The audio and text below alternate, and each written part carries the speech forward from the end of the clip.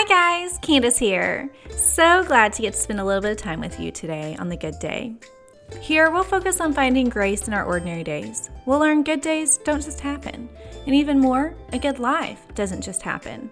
There's a choice involved. Join me as we learn how to develop the discipline and cultivate a heart that seeks strength, joy, and peace and finds rest in the good day, one day at a time. This week we're talking about the Bible 101, spreading the good news. Ever feel like your past is too ugly, your sin too great, your mistakes maybe too well known for God to use you? Well, think again. But before we dive in, here's a quick recap of what we've been learning so far. Jesus has died for our sins on the cross, and after 3 days, he rose again. Rose again! This is no casual recap. This is big. And we know this happened because real people saw him, not as a ghost or an illusion of him. They saw the real him. He even ate breakfast with them and spoke to them and laughed, and oh, what a beautiful reunion it was for these close friends. Great joy was theirs and great purpose too.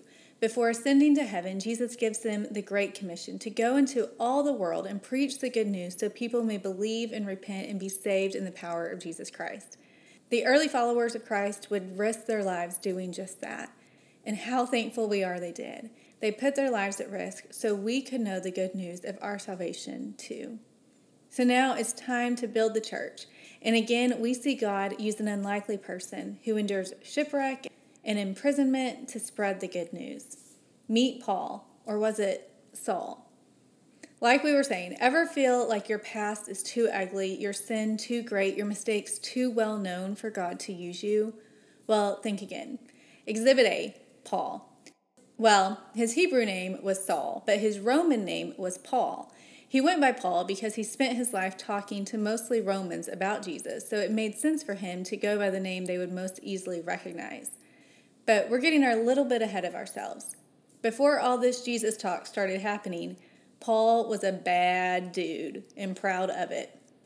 Imagine Paul around the age of a cocky college student when he starts coming on the scene. Jesus' death and resurrection took place about AD 29 or 30, and Paul was born AD 10. He made it his life's mission to persecute Christians and support the murder of them, until he met the resurrected Jesus. In this encounter, Paul loses his sight. In the most literal sense, Paul physically cannot see. This is around AD 34 through 37. Once his vision was restored, his life was completely changed. He went to tell everyone about the power and love and forgiveness we have through Jesus. Paul traveled a lot, serving as a missionary in an area we know as Turkey, as well as another trip to Thessalonica in Greece. Here he wrote a letter to his friends to help them better understand how Jesus has promised to come again. Paul is writing to his friends in Thessalonica, hence why the two letters are called 1st and 2nd Thessalonians. If he were writing to the people in Oklahoma, the books might have been called 1st and 2nd Oklahomans, or Oklahomies, or Okies, or the okayest people around. You get the idea. While Paul handwrote this letter, he didn't deliver it. That job was given to a man named Timothy a short time after first visiting the people in T-Town. After his time in Athens, Paul travels to the commercial hub of Greece, Corinth. Here, Paul devotes over a year to establish a church. Then Paul returns to his home church in Antioch before spending 4 years in Asia and Europe for the third time. During this journey, he writes a letter to the church in Corinth. Knowing what we now know about the names of these letters, you can guess what the letters written to the church in Corinth are called. If you said Corinthians, you'd be right. While the first letter is to try to bring some order back to the church, hey, even the church is made up of imperfect people. The second letter highlights how we can be comforted by Christ. Between these, some scholars believe the letter to the Galatians was written.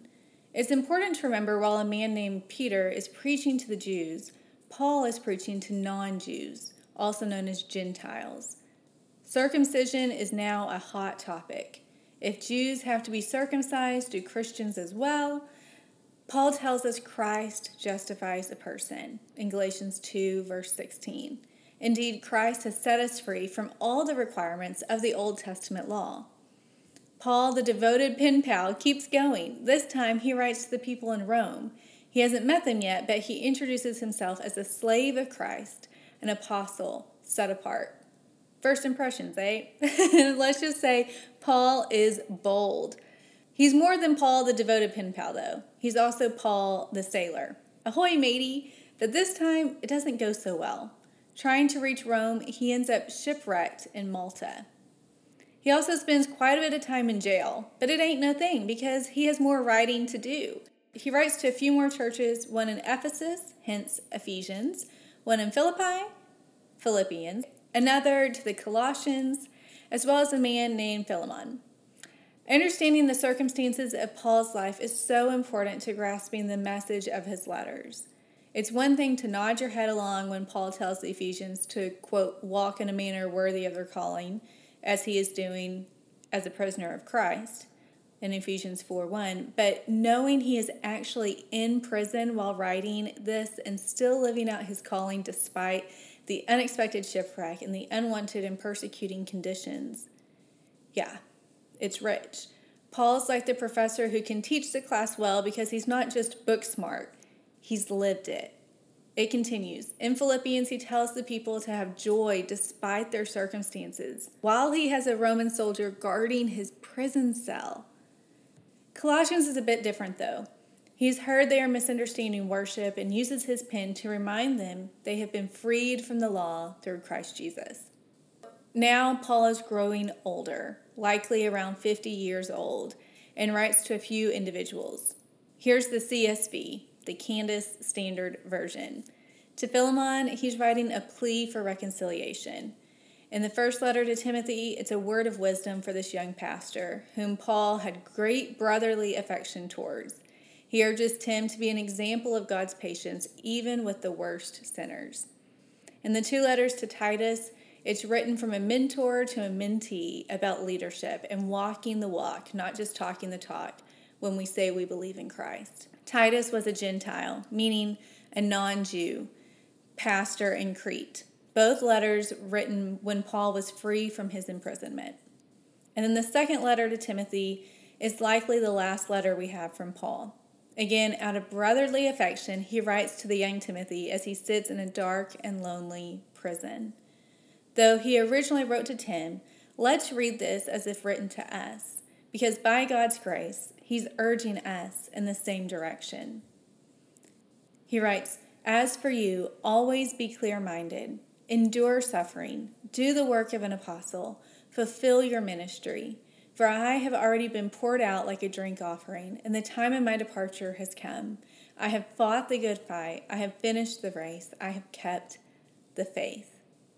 How do we keep the faith?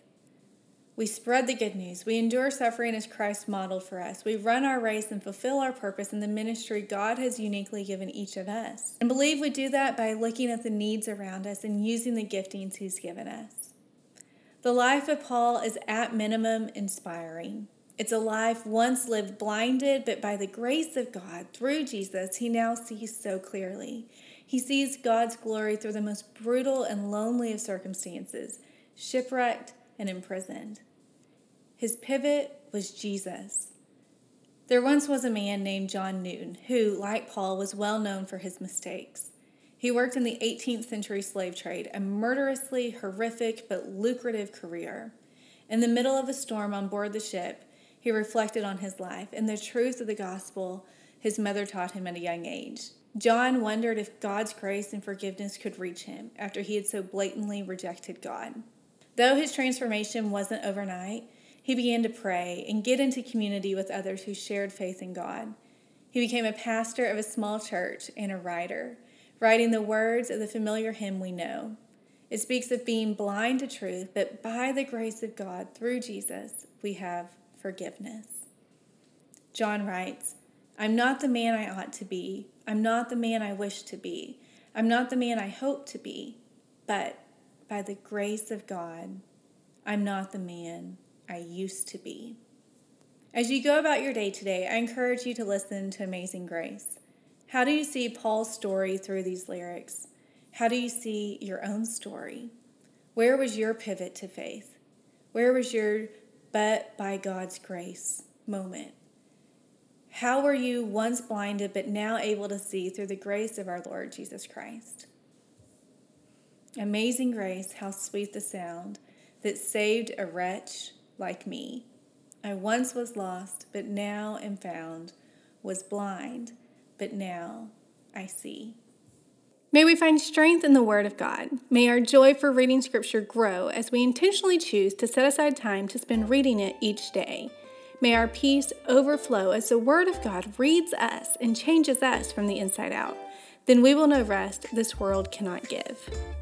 Remember how we said 5 minutes a day can change your day, your life, and even your eternity? Well, I'm sharing what I'll be reading with you this week on my website and on social. I really hope you'll join me. The good life, well, it starts with a good day, then another, then another. Let's choose to live the good day, one day at a time.